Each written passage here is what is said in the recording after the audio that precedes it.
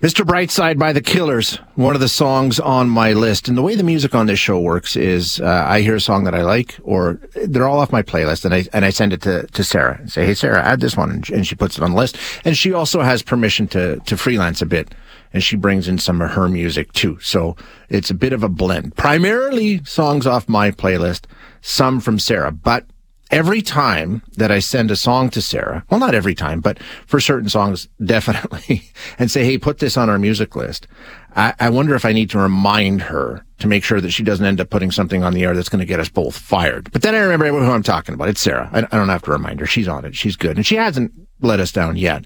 And we use a song by Post Malone, for example, that would definitely get us both fired if Sarah didn't make sure that we used a sanitized version to play on the radio. I remember one time I heard that same song I think it was Safeway one day, and I still wonder who got fired for that, because they did not play the sanitized version, and it was wildly inappropriate for a grocery store, let alone anywhere else, and totally unnecessary too, because almost all of these songs have radio versions where the offending lyrics have been switched up, cleaned up, sanitized so they can get on the radio. It's nothing new.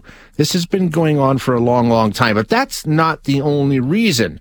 There are other reasons at play here. Some of them make sense. Some of them, it's just what has to be done for the artist to remain true to themselves. So there's a lot going on, but like I say, it's nothing new. We're going to talk about this now with Adam Bear, a senior lecturer in popular and contemporary music at Newcastle University. Adam, thank you so much for joining us today. I appreciate your time. Thank you. Good to be here. That's probably the most common and widely recognized instance of different lyrics on a song, right? Creating a version that can get radio airplay, and then another one that the artist knows is never going to get radio airplay. But that happens all the time. That happens all the time. It's common practice, and has been for a long time, to either record alternative versions, or even before that, to just bleep out offending words. But it goes beyond foul language. I mean, that's obvious, easy, makes sense. I mean, it's Christmas, and I think, last year, or was it 2 years ago, the big to-do around Baby It's Cold Outside, where the whole thing had to be redone by John Legend, not because of specific words, but the tone. I mean, sensibilities had changed, and it was no longer acceptable. That happens too, right? That definitely happens, and it's about lyrics, because lyrics that when they're recorded might be commonplace and accepted, but over time that shifts. So that's one reason why someone might feel that they need to change it, is something that was acceptable, or was at least deemed acceptable 20, 30 years ago, has fallen out of favor. And it does go beyond lyrics.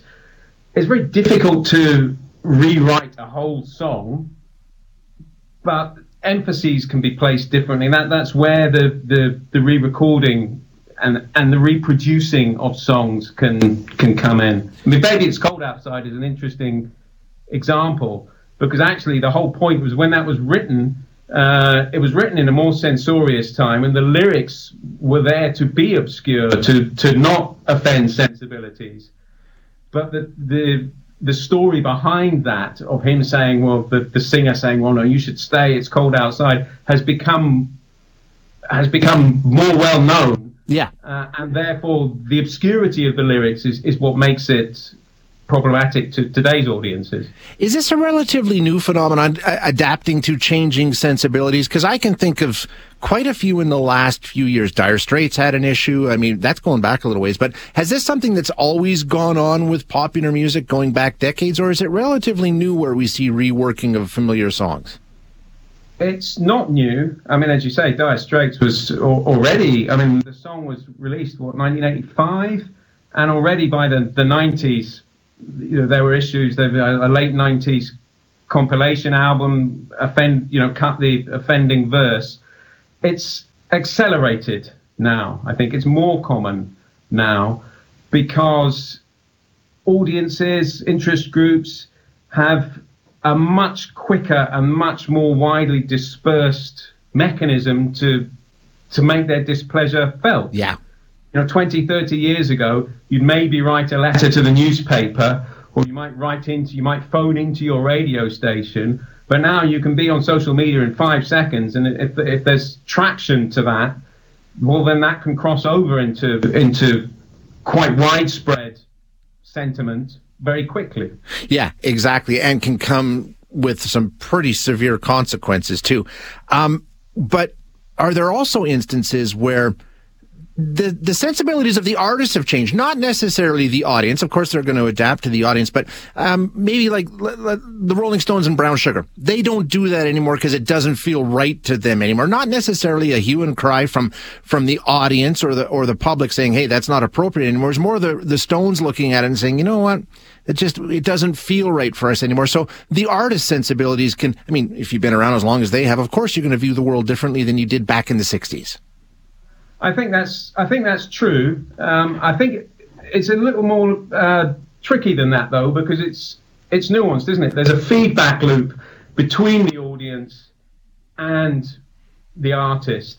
So actually, in that case of Brown Sugar, I don't know what's in the mind of the Rolling Stones. My guess is that there was a kind of strategic decision taken to cut that from their set. You know, you read the interviews, Mick Jagger is it's not appropriate now, and Keith Richards is a little more ambivalent. Wow, you know, it's just a silly song. We didn't mean it then. We don't mean it now. Yeah. But okay, fine. So they do change in step. I mean, the Pogues' Fairy Tale of New York, that, you know, replaced an offending word. You know, that was. The decision was taken by BBC here, our radio stations, to replace, you know, that word with another version from Top of the Pops that had used a different word. Yeah.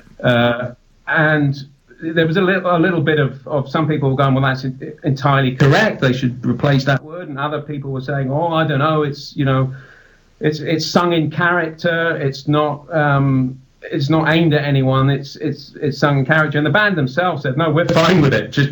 We absolutely agree with the change. Yeah. So there is a feedback loop going on there. There certainly is. And you point out at least a couple of instances in the piece you wrote in The Conversation that I thought were just great. Like, just sometimes the reality has changed for the band, like The Who, talking about not wanting to get old. Well, now they're old, and that would be just silly. So they went ahead and made a change there. That happens too, right? Where it's just, okay, things are really different now, and we better recognize that. Yeah, I mean, there's different ways of approaching that. Some people can, you know, play the song as was and say, well, look, here's something I wrote when I was 16. Pete Townshend's quite a sort of thoughtful, philosophical songwriter, so it's in character for him to say, well, look, I'm going to adapt this song.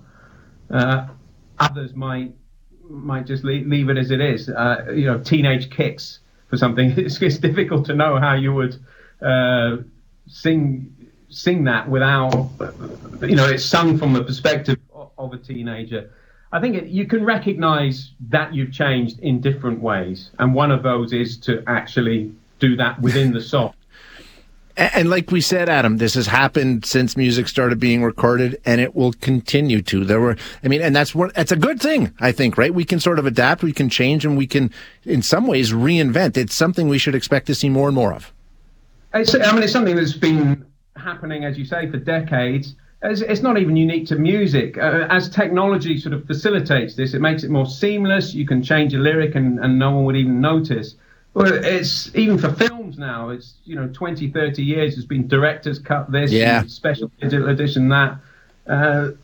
People have always gone back to their works and thought, well, I did this 20 years ago, but now technology is in place for me to do it as per my original vision. Or there might be rights issues. Taylor Swift is re-recording all of her works because to regain the rights to them.